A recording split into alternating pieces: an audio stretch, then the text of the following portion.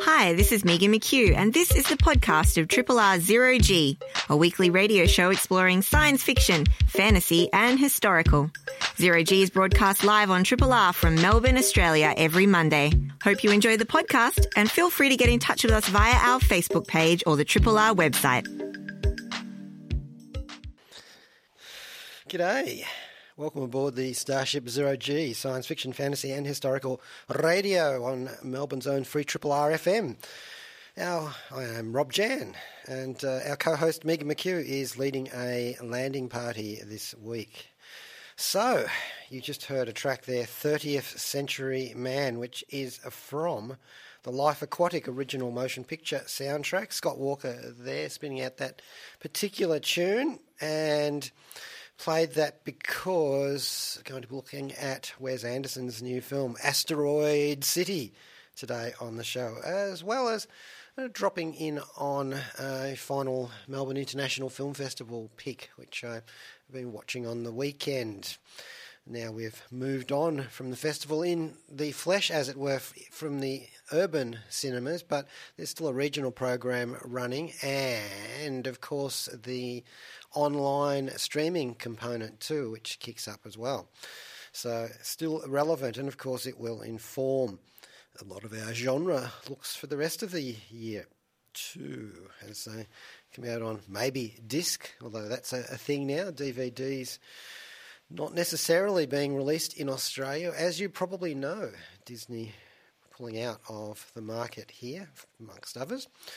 And our title today is You Can't Wake Up If You Don't Fall Asleep, which is something to ponder about. And speaking of pondering, our podcast title is Hello Modda, Hello Podda, Here I Am at Camp Eureka. I'm getting my genre metaphors mixed there, but that's all right. And if you're wondering, we are a little bit behind with the podcast at the moment, but you can still listen to the show live, or as live as we get here on Zero G, or indeed go to rrr.org.au at any time and check out the on-demand feed. And the special feature, of course, of the on-demand feed is that it includes all the musical tracks. Hallelujah, you say. Huzzah! Okay, maybe not in the case of Zero G's Terpsichorean selection.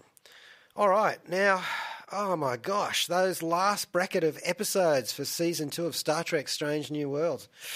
A crossover with some of the crew made flesh from the USS Cerritos and the animated series Lower Decks. What a concept that was. I know, we've seen this sort of stunt episode where they've done animated treatises upon characters. In this case, they actually brought live action actors in who had played the voices from the animated series characters. It was so good. Season 2, Star Trek Strange New Worlds, it has got so much of a focus upon really fine, elemental, iconic and seminal Star Trek that it's blowing people's minds, even Star Trek fans after decades of Star Trek and hundreds of episodes and movies and so on. It's just an amazing thing that this has all come together now. They had a War with the Klingons episode focusing upon Christine Chapel and Dr. Mbenga that played like an episode of MASH on steroids. So moving. And the best Star Trek musical. They actually did a musical on Star Trek. I mean, this was up there with Once More with Feeling from Buffy and the Xena Warrior Princess musicals, and, you know, that paragon of musical comedy, Schmigadoon. It's just cannot encompass how great that was. Right down to all of the crew getting their spots. And it's kind of like Buffy in a way, because in that there were actors who excelled at doing musicals because, well, you know, they'd done that on stage. Anthony Stewart Head had played Frank Furter in Rocky Horror and so on, you know. But in this one, they had the same kind of thing running, but they also had a Klingon boy band, which just has to be seen to be believed. And then they had a two-parter, and I love the way that they switched off between like a ultra-heavy, serious episode to these more light-hearted ones, pretty much in the way that they did in the original Star Trek. It's a two-parter dealing with the invasion of a colony world by the reptilian Gorn, which played out a bit like Aliens, James Cameron movie, to very chilling effect. And they also introduced Mr. Scott too, their version of Scotty. It's just a wonderful thing, this Star Trek Strange New Worlds. You can see it on Paramount Plus. All the episodes are streaming there now. And yeah, there will be a season 3. Obviously delayed by the writers and actors strike in the US. And you know what? We stand behind the unionists, and if we have to wait for our favourite shows to return, so what? We're talking about people's livelihood here. And Zero G, of all people, knows one of the issues is AIs writing scripts and replacing actors. And, some of those are advanced sort of concepts along the way, but they're certainly there and out there in the community, and you just don't want to go there, not in the real world, perhaps not even in the fictional world, with the Frankensteinian trope that often plays when we start talking about artificial intelligences, or AIs as I call them. Wow, what a concept. But we are here today and we are talking about Asteroid City, which was made before the strikes. And this is this year's American comedy drama film, also a science fiction one as well, and it is of course directed and produced by Mr. Wes Anderson, or Mr. Anderson as they would call him in the Matrix. Now, his body of work would drop right into Zero G's cargo bay, just as is, on account of the imaginatively inventive, stylised whimsicality of it all. But, there are some specific ones, and we've reviewed all of these on Zero G over the years. The submersible adventure in a quest for an elusive near-mythical shark in the Life Aquatic with Steve Zissou in 2004, and the amanthropomorphized talking beasties in the Fantastic Mr. Fox in 2009. Ditto with the more recent 2018 Isle of Dogs. And, the weird noir crime story, The French Dispatch in 21, which I think is probably the most recent one that we reviewed. But all of them had some element of otherness or strangeness that we have plugged into here on Zero G. And this one, Asteroid City, is absolutely no mistake. And it's funny, you can tell the Wes Anderson fans in the cinema, if the cinema is not too packed, which it wasn't when I went in there, they all sit dead centre. So hardly anyone sits off to one side. In fact, if you put Anderson's camera in there, he could film us all being very symmetrical, just like his films. Okay, this is set... actually, this is a complicated setup, so bear with me. It's a television adaptation of a theatrical play, which also has behind-the-scenes scenes of the production of the play, and those are kind of the drop-in bookends to the story, which is about a retro rocket 1950s. So it's set in a small desert motel whose claim to tourist fame is the small asteroid crater and fragment that gave the town its name. There's a government observatory, a railway stop, and the fact that atomic tests occur beyond the nearest painted rock formations is also of passing interest to people. The US military funds an annual Space Cadet Science Fair there, which is what draws some of our cast of characters together.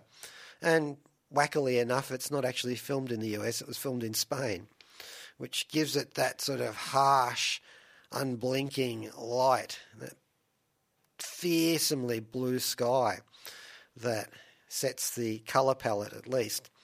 This has got everything in it, and everyone too for that matter.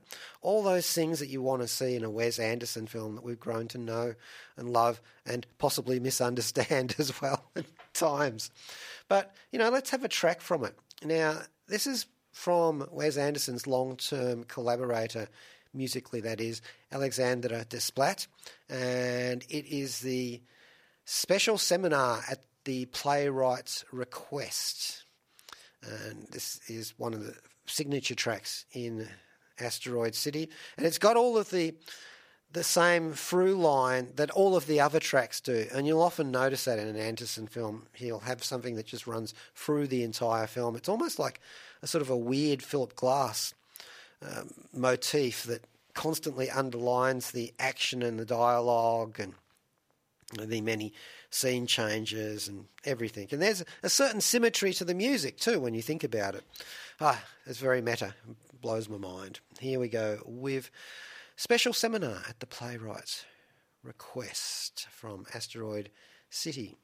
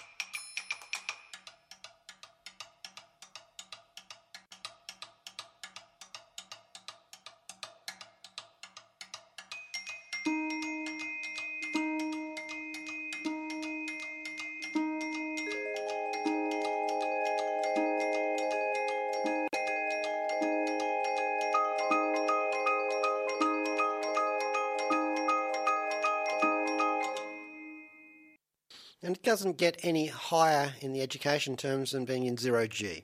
Rob Jan here, and that track was from Asteroid City. It was called Special Seminar at the Playwright's Request, composed by Alexandre Desplat. I like to call him Desplat because it's 0G and that's what we do here. All right, so we're looking at Asteroid City, Wes Anderson's new comedy, drama, science fiction play within a play meta story. Now, turning to his ensemble cast in there, and I think he's actually outdone himself this time. I was reading through it on the screen thinking, it's got everybody in it, this one. So they're all lined up to be in a Wes Anderson film. Many of them have been there before, so not their first rodeo, but, you know. So we got a vast intermixture in this one. You've got people who are going to the Asteroid City motel in the desert for the space cadet stargazing kind of competition, which is funded by the military, the US military.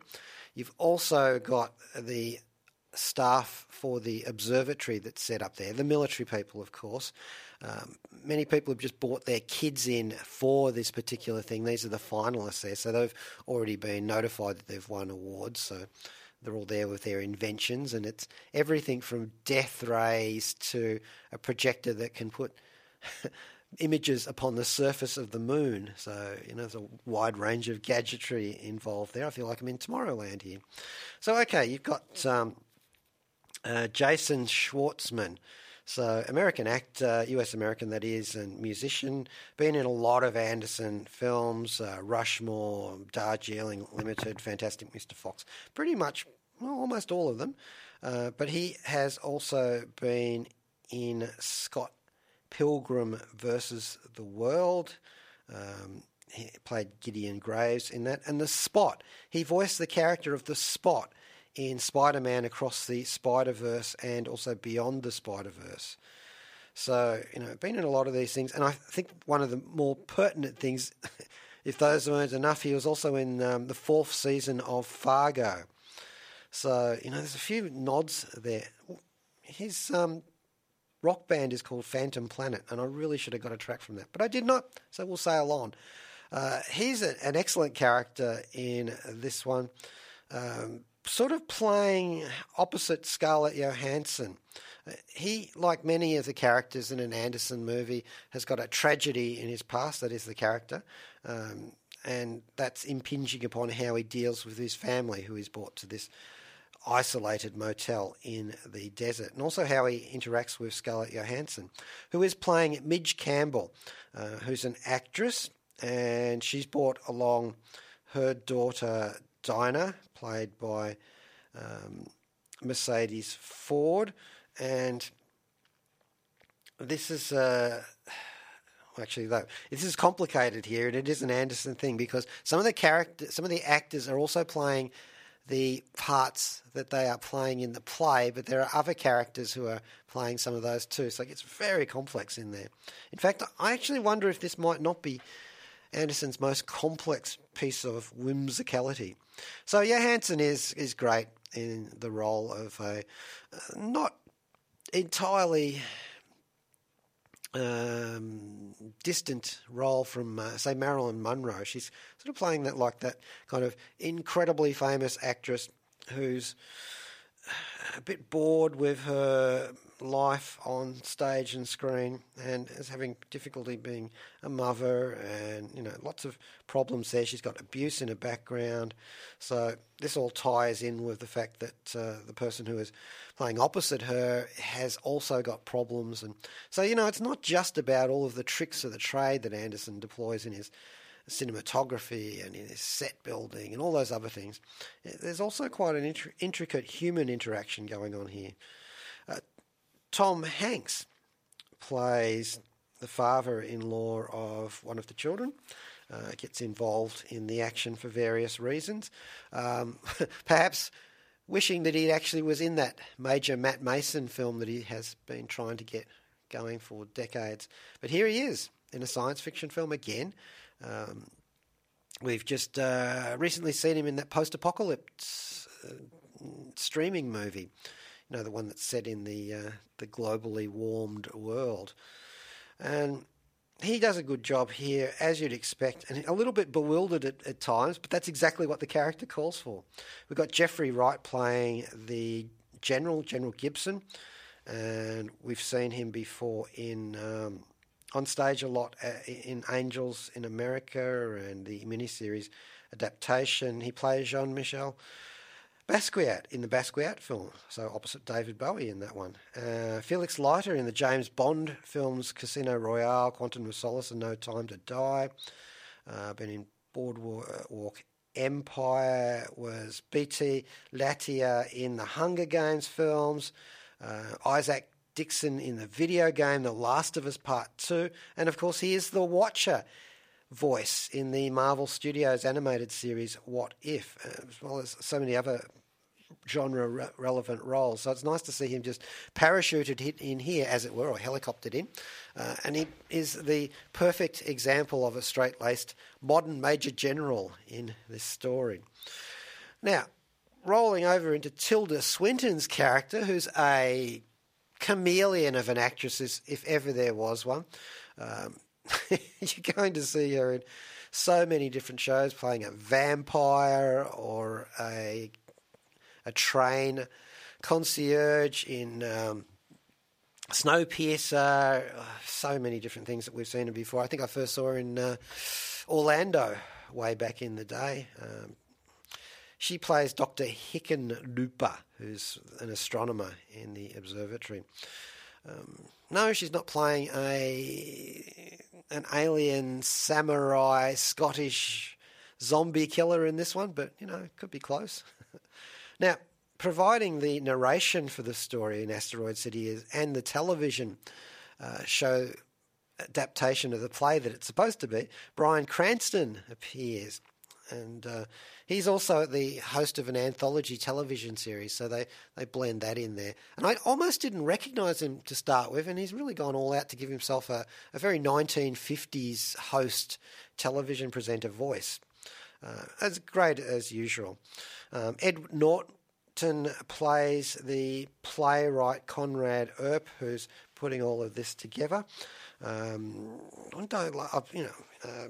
Know him as the Incredible Hulk in the MCU, well, before Mark Ruffalo as well. But so many other roles that we have got him in that I can't really catalogue them here.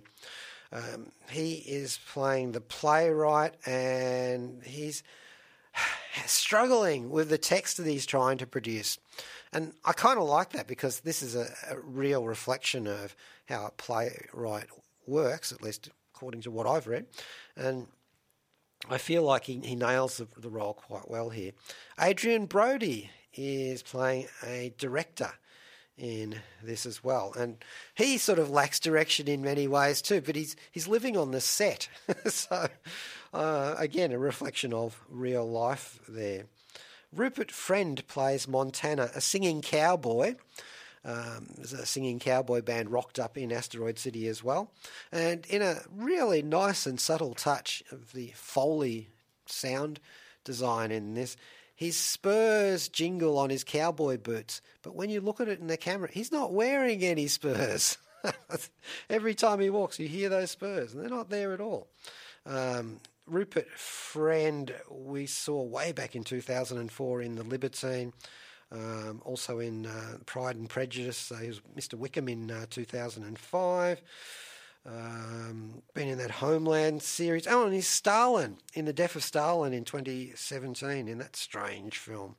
But of course he's been in The French Dispatch, and also he was the Grand Inquisitor in the Disney Plus series Obi-Wan Kenobi. Playing June, a teacher who gets interested in the character of Montana, is Maya Hawke, who of course is one of the children of Ethan Hawke and Uma Thurman, and we've seen her before in Once Upon a Time in Hollywood, amongst other productions. Now, I keep getting echoes of other science fiction shows in this, and Steve Carell is there, Space Corps, as the motel manager, and his great line is, "Of course I understand everything," and I pretty much can apply that to this Wes Anderson film, except I'd be lying. So he's not playing it like a Basil Fawlty guy, but he's like a typical Grand Budapest Hotel sort of hotel manager here, managing a motel. He knows what he's doing, he knows what everybody else is doing, and he really wants to get out of the way what choice of fruit juice they want for breakfast. William Dafoe is an acting teacher in this, interacting with the playwright. And, whenever you see him, I was last seen him in Spider-Man movie, and reprising his Green Goblin character and taking it to even further flights of fantastic fantasy. And here he serves a role that could be a thankless one, but he brings that home too. And this is the thing, everybody is acting their hearts out in this, all using Anderson and Roman Coppola's stylised dialogue, which is as symmetrical in places as the actual visuals. But somehow still manages to evoke high emotion. So I think that's no mean feat. Margot Robbie plays the deceased wife of one of the characters. Also the actress playing the wife in the theatrical production. Great to see her once again. And it feels like stunt casting, yes and no, because they usually sort of nail the roles that they're doing. And, you know, sometimes they pick people who are, you'd say, were destined to play that particular role. Just as a little aside, what's the big rumour at the moment in the MCU that Taylor Swift might end up playing the singer, Dazzler? I just throw that in as a non sequitur there, just because I was talking about stunt casting. But again, that would not be stunt casting, since Dazzler is a singer in the MCU, and, you know, well, Taylor Swift is overqualified for that. Okay, other alumni in here. Jake Ryan pops up, another Anderson staple actor, Moonrise Kingdom. And he was in a horror movie which I saw all the way back in 2011 called The Innkeepers. Make of that what you will. The fact that this is once again set in a motel where strange things are happening. But he was in Isle of Dogs and Inside Llewellyn Davis and all sorts of things. But he's playing one of the main protagonists in the show, Woodrow Steenbeck, who's let's give him some air quotes as a brainiac, and he's an important character in this, who everything else hinges around. We've got Jeff Goldblum. I'm not going to tell you what role Jeff has in this. You can find out for yourself. And then they start getting odd with the cameos, like Bob Balaban, who was in Close Encounters in the Third Kind way back in the 1970s, and that's a UFO movie. And Sir George, who did all those songs in the Life Aquatic, playing a cowboy. There's a special guest star who's a certain megastar of animated cartoon fame, but here rendered in CGI. At least that's my take on it. And Bill Murray was originally going to play the Steve Carell role, but he had to drop out due to having COVID-19. But they did put him into the film in a promotional short as well. So, or Roswell, as the case may be, because that's what this film reminds me of a little bit. So, Asteroid City is what we're talking about here. And let's have another track here. And I think we'll play Sir George's one from the Life Aquatic. We'll do a bit of a Bowie here. And this is Starman. And this is from the Life Aquatic soundtrack. So it's one of our Bowie of the Week songs. Extra Charlie, take 3.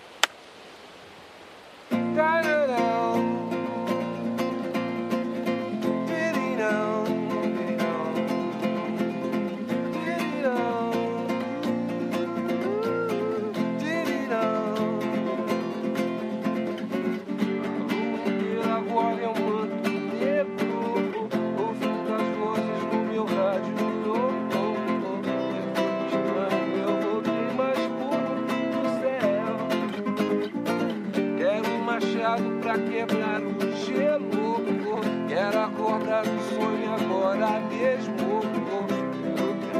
Quero tentar viver sem dor, sempre estar lá e ver e voltar. Não era mais o mesmo, mas estava em seu lugar. Sempre estar lá e ver e voltar. O tolo teme a noite, como a noite vai temer o fogo.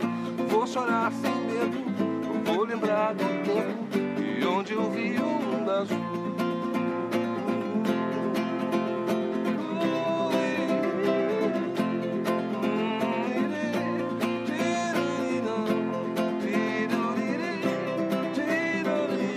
A trajetória escapa sempre igual. O som das vozes no refrão normal. Diz tudo estranho, eu voltei mais puro do céu. Quero um machado pra quebrar o gelo. Quero acordar do sonho agora mesmo.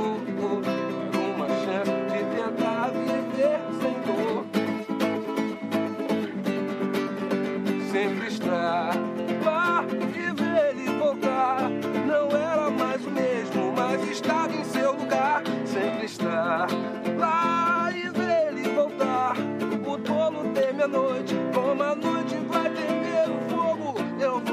chorar sem medo. Eu vou lembrar do tempo de onde eu vi o mundo azul estar lá e ver e voltar.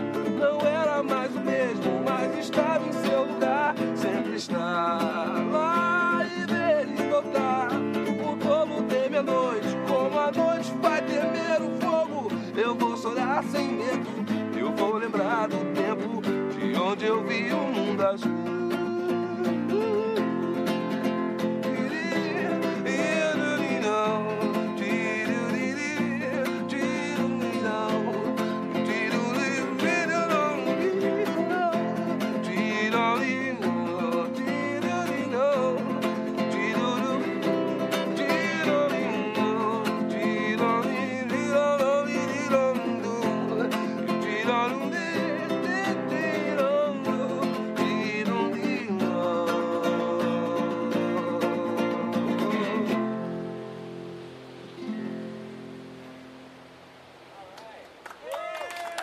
I need no more one. Yeah, Sue George there with a track from the Life Aquatic, his cover of David Bowie's Starman. Entirely appropriate to Wes Anderson's Asteroid City, which is on at the cinema at the moment where I saw it. Not streaming, not on DVD, no other way, but actually at the cinema. So it's coming to streaming very, very quickly.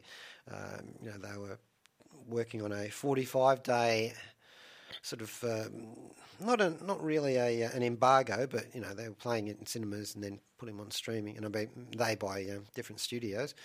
But that's been shortcut a lot recently. Sometimes you've actually had simultaneous releases. What was it during the pandemic? Black Widow had that look going, but now still fast pedaling into that. And, I can see the marketing logic behind that. If you are a fan of Wes Anderson's films, you will naturally go and see it in the cinema if you can. If not, if you're just going, I do like them, but I don't really want to go to the cinema, you just go, but I could stand watching it on streaming.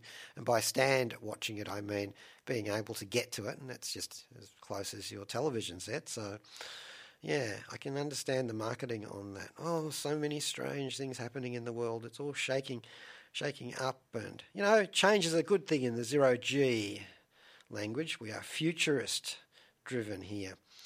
Now, still looking at Asteroid City there. How does this film play out? Okay, so it is a science fiction comedy film with Anderson's dry sense of humour that will get you chuckling. Perhaps not giving a belly laugh, but definitely chuckling at certain points. It has all of the usual Anderson tropes. There are strong, driven protagonists, often with traumas in their past and broken families. There are themes about childhood. There is, of course, the symmetrical framing. Actually, just backpedaling there on my 80s bicycle, getting my walkie-talkie out. The childhood themes are quite important in this one because there are a bunch of strange children in this. Not Stranger Things style children, but certainly some of them are exceptionally smart, and they have their own shtick going throughout the movie because, of course, they are there as the Brains Trust who have won the science fair that the military is sponsoring. And so it's important that they be there for the events that take place in the story. As well, of course, they have to throw off the yoke of the industrial military complex at some stage during the film. As you know, they will. Anyway, back to the symmetrical framing. It's both painterly and it grounds us amongst the weirdness.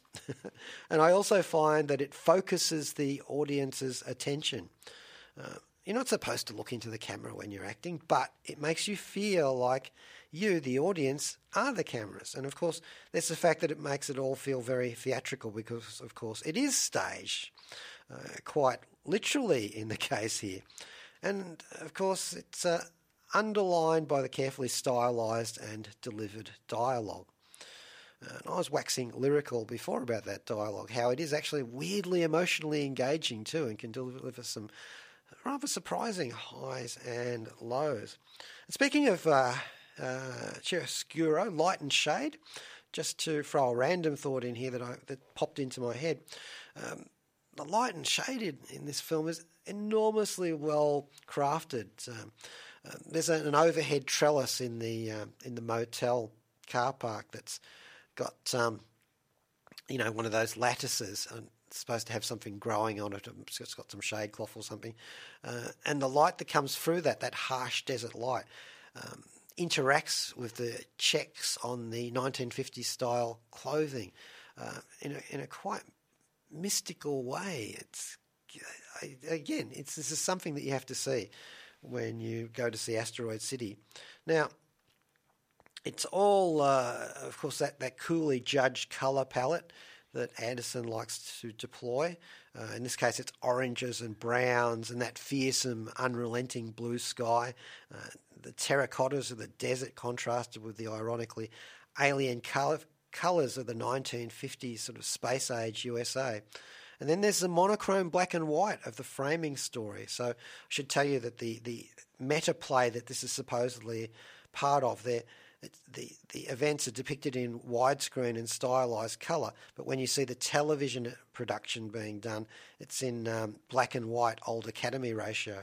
So everything else is labelled, of course, as usual in an Anderson film, and we've already been through the ensemble cast, which includes some of Anderson's old mates. So if you're after a Wes Anderson film, this one is for you. Is it one of his best ones, though? People always ask that. I don't know. Is he striving to be better with each film? I don't know. Or is he just trying to be symmetrical with them, which he has achieved here for all of the reasons which I've outlined before. Look, I give it a definite rating. I'd have to give it a rating, actually, to be symmetrical. Just the fact that it is a science fiction story, and the only other one of those, we'll go with the Life Aquatic as a definite science fiction one. Although Isle of Dogs, of course I understand it. As Steve Carell says in the show, more than once. Now look, there's the Alessandro Desplat soundtrack for this, and then there's the country and western music songs which are dropped into it, sometimes really well. The needle drops are spot on. And because we do have a singing cowboy band in the Asteroid City Motel at the time, I'm not really sure if they were invited or not. Maybe they just turned up like everybody else. But the idea of there being individual songs that are well-known ones, plus some made-up ones too, specially composed for this. Now, I can't play you the specially composed ones because I made a call on this that they are pretty much musical spoilers for the plot, and I didn't want to go there in case you haven't seen the film yet. So I thought of leave those fallow for your imagination, but they are really good too. And we'll go with a classic Western song here, not a long one, just to give you a taste really. And this is by the great Burl Ives, and this is his troubadour recordings from 1941 to 1950, and Cowboy's Lament, which you may also know as Streets of Laredo. Burl Ives here, as played in Asteroid City.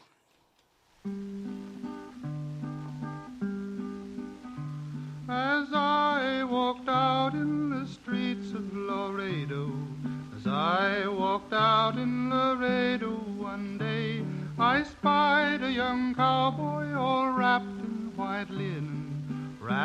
white linen as cold as the blade.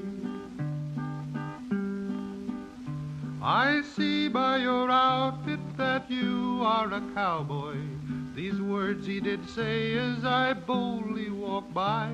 Come sit down beside me and hear my sad story. I'm shot in the breast and I know I must die. It was once in the saddle I used to go dashing. Once in the saddle I used to go gay. First down to Rosie's and then to the card house. Got shot in the breast and I'm dying today. Get 16 gamblers to carry my coffin. Get 6 jolly cowboys to sing me a song. Take me to the graveyard and lay the sod o'er me, for for I'm a young cowboy and know I've done wrong.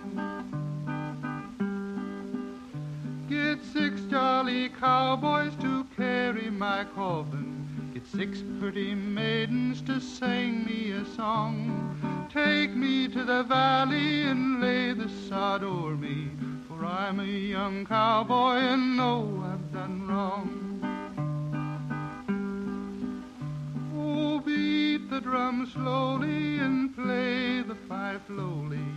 Play the dead marches, they carry me along. Put bunches of roses all over my coffin, roses to deaden the clods as they fall. As I walked out in the streets of Laredo, as I walked out in Laredo one day, I spied a young cowboy all wrapped in white linen, wrapped in white linen as cold as the clay. Now, Burl Ives cheering you up with a cowboy song there, which I always know as Streets of Laredo, but it's played in Wes Anderson's Asteroid City and is actually called Cowboy's Lament. God, I haven't thought of the Laredo Western television series for quite some time. That's taken me back a bit there. It's kind of appropriate since Asteroid City is set in a retro 1950s. I would like to hear Scooby-Doo say retro 1950s. Actually, it doesn't make any difference at all. Never mind. All right, so what else have I been watching apart from marvelling at Star Trek Strange New Worlds and being slightly disappointed by Marvel's Secret Invasion, but it still had its good points. And speaking of Nick Fury and that one eye that he got from being scratched by Carol Danvers' weird cat, any time lags in button pressing on today's console are brought to you by my own personal Flurkin, who woke me up at 3 o'clock in the morning, so giving me a grand total of about 2.5 hours sleep. I think I'm doing all right here for a robot whose batteries are about as flat as they could possibly be. Enough self-praise. Moving along with Zero G. I have been watching an adaptation of a video game on Stan. It's called Twisted Metal, and a quite popular first-person car driving game. Not actually all that far different from Road Wars, if you remember that game, which was more of a paper play game. But this one, obviously a video game, and there is a lot of obligatory car chase armed to the Duco sort of adventure. And the interesting thing about it for me, well, it's set in a post-apocalyptic USA. Well, it's not all that unusual now, is it? But the fact that it does star two people who we know very well on Zero G from various things. It's got Anthony Mackie playing the driver of a courier vehicle, a car. He's a milkman, does the run between the armed compounds that are all to the left of the city. And also Stephanie Beatrice, 99, who is playing a character called Quiet, who doesn't always match that particular name. That's probably the most interesting depiction of a killer clown in this that I've ever seen, a guy called Sweet Tooth. An ongoing character in the story who actually has surprising depths along with the psychopathic, insane, monstrously brutal serial killer that he is as well. I don't know. I didn't write this thing. But yeah, it's one of those... I mean, we just had The Last of Us Season 1 roll through and we were quite impressed by that naturally. But here we are with this different one now. I'll give you a bit of a track here, and that's on Stan too, by the way. I might run into that in a bit more length. There's 10 episodes at the moment for Twisted Metal. All right, now I think I'll play, because I'm going to have a look at what last Melbourne International Film Festival film, although they may continue to echo on past the closure of the Flesh and Blood Festival in the urban cinemas. there is still a regional program and online streaming as well, as I imagine some of these films will further be released throughout the next year and possibly some on DVD as well. And, this is these things. The film festival never actually stops. And neither does the Loquasto International Film Festival, which is a soundtrack from the Life Aquatic, another Wes Anderson film. If you recall, there is a little bit of a film festival there that takes place. And this one, I'm not sure. Yes, it's by Mark Mothersbaugh, and again from the Life Aquatic. The Loquasto International Film Festival from the Life Aquatic.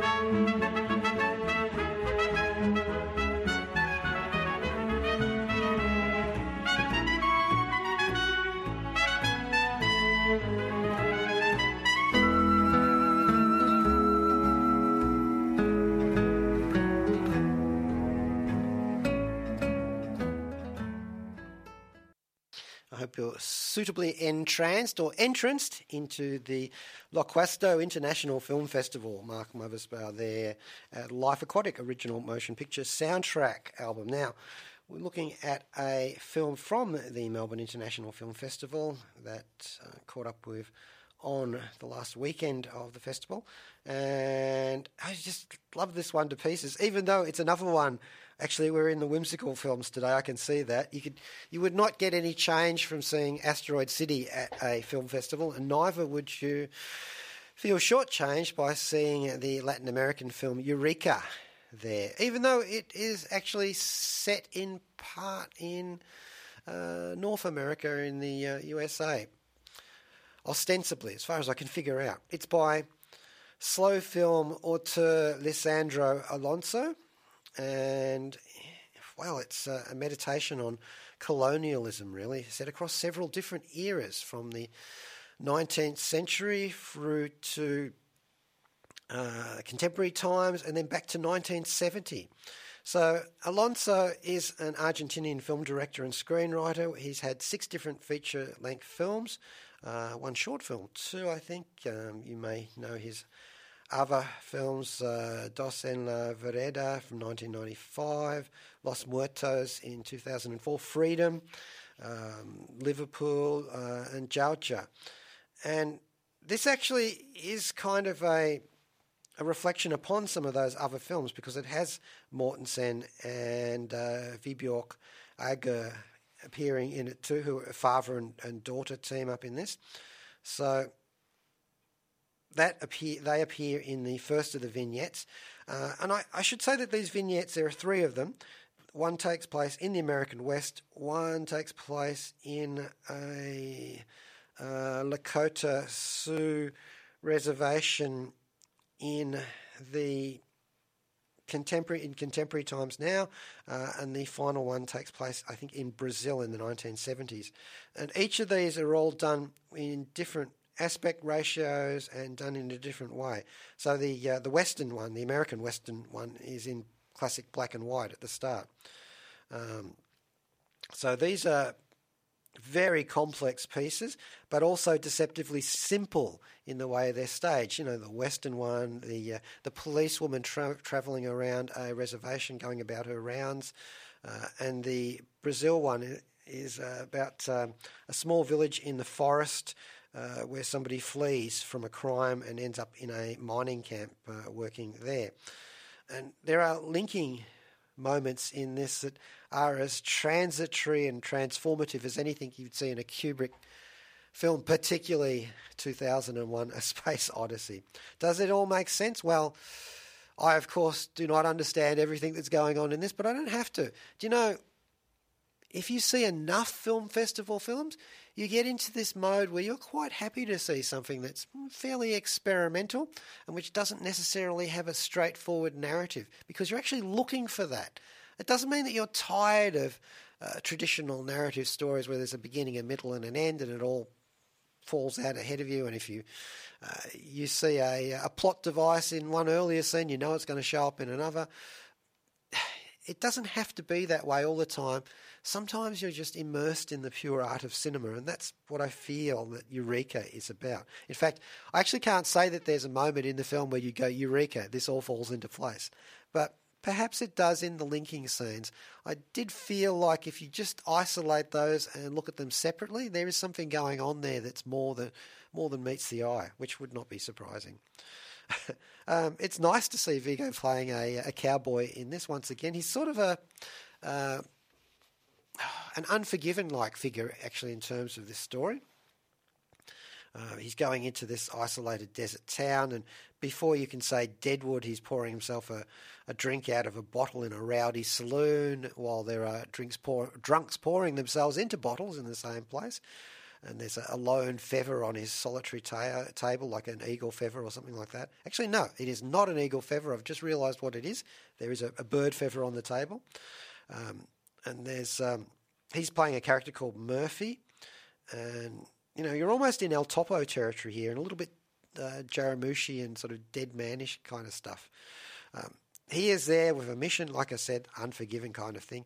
And, you know that there are going to be bodies and gunfire, and I should warn you that there are sordid scenes of naked, wanton depravity, unregulated imbibing of strong liquor, and bloody-handed frontier violence exacted in this film Eureka. And Gary Owen, that old signature tune of General Custer, is playing throughout this particular episode.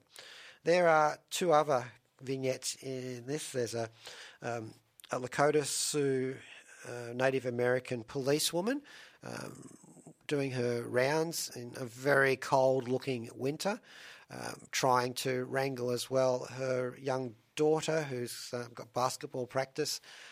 You're not that very far from Fargo territory in that vignette. And maybe some David Lynch kind of metaphors turning up too. That's what I felt when I was watching that particular sequence. It's actually kind of very, very dreary and plodding, and appropriately so. Alonso is not a director who glosses over the mundanity of human life. Sometimes directors, they just edit the hell out of everything, and you snap from one thing to another. And I'm not saying that this is like the Turin horse, if you know that particular exercise in plotting, but this has a lot in it that I thought, yeah, you know what? You deserve to have that shot held for you. I want to see what's going on there. I want to let it play out. And Alonso is certainly a person to do that. The Brazilian rainforest one, or actually it might be a little bit further from the rainforest, is another beautifully staged piece. And Alonso is doing stuff in that I think he held one of the longest dissolves I've ever seen between scenes in this one, where he holds it for so long that the other part of the shot, the second part of the shot, is superimposed over the first for a very long time. And you think, yeah, I actually feel like this has given me a sense of motion by it not moving. It was an amazing piece. And he does a lot of that kind of play with the art of cinematography in Eureka. So yeah, I enjoyed this. I don't know if you will, but that's not really the point. Okay, now that reminds me that I just had a program prompt there to remind me of something. And yes, it was a Star Trek bosun's call. That next week is Radiothon. And we will be taking a lesson from the educational theme. We'll be giving away notional honourable doctorates and degrees to fictional institutions of learning, such as the Time Lord Academy, Starfleet Academy, Sunnydale High, the Xavier School for Gifted Students, that kind of thing. A roll will be taken, class, so have your homework ready and your permission slips signed for next week in the Radiothon 0G and Triple R indeed as we go into subscription mode. All right, well, that's about it for 0G for today.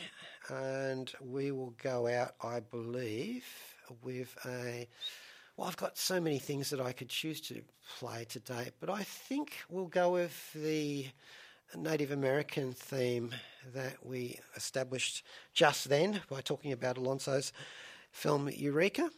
And this is by Georgia Wetland Larson, or Whirling Wind Woman. It's a Nakota Sioux song called Ink Pataya.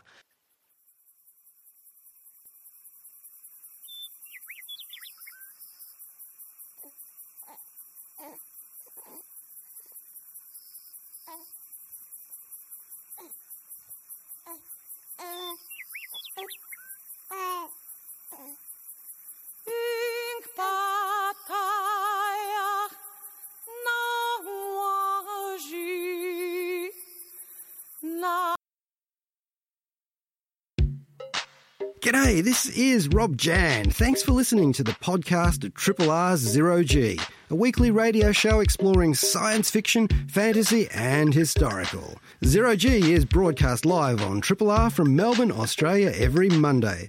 Hope you enjoy the podcast and feel free to get in touch with us via our Facebook page or the Triple R website.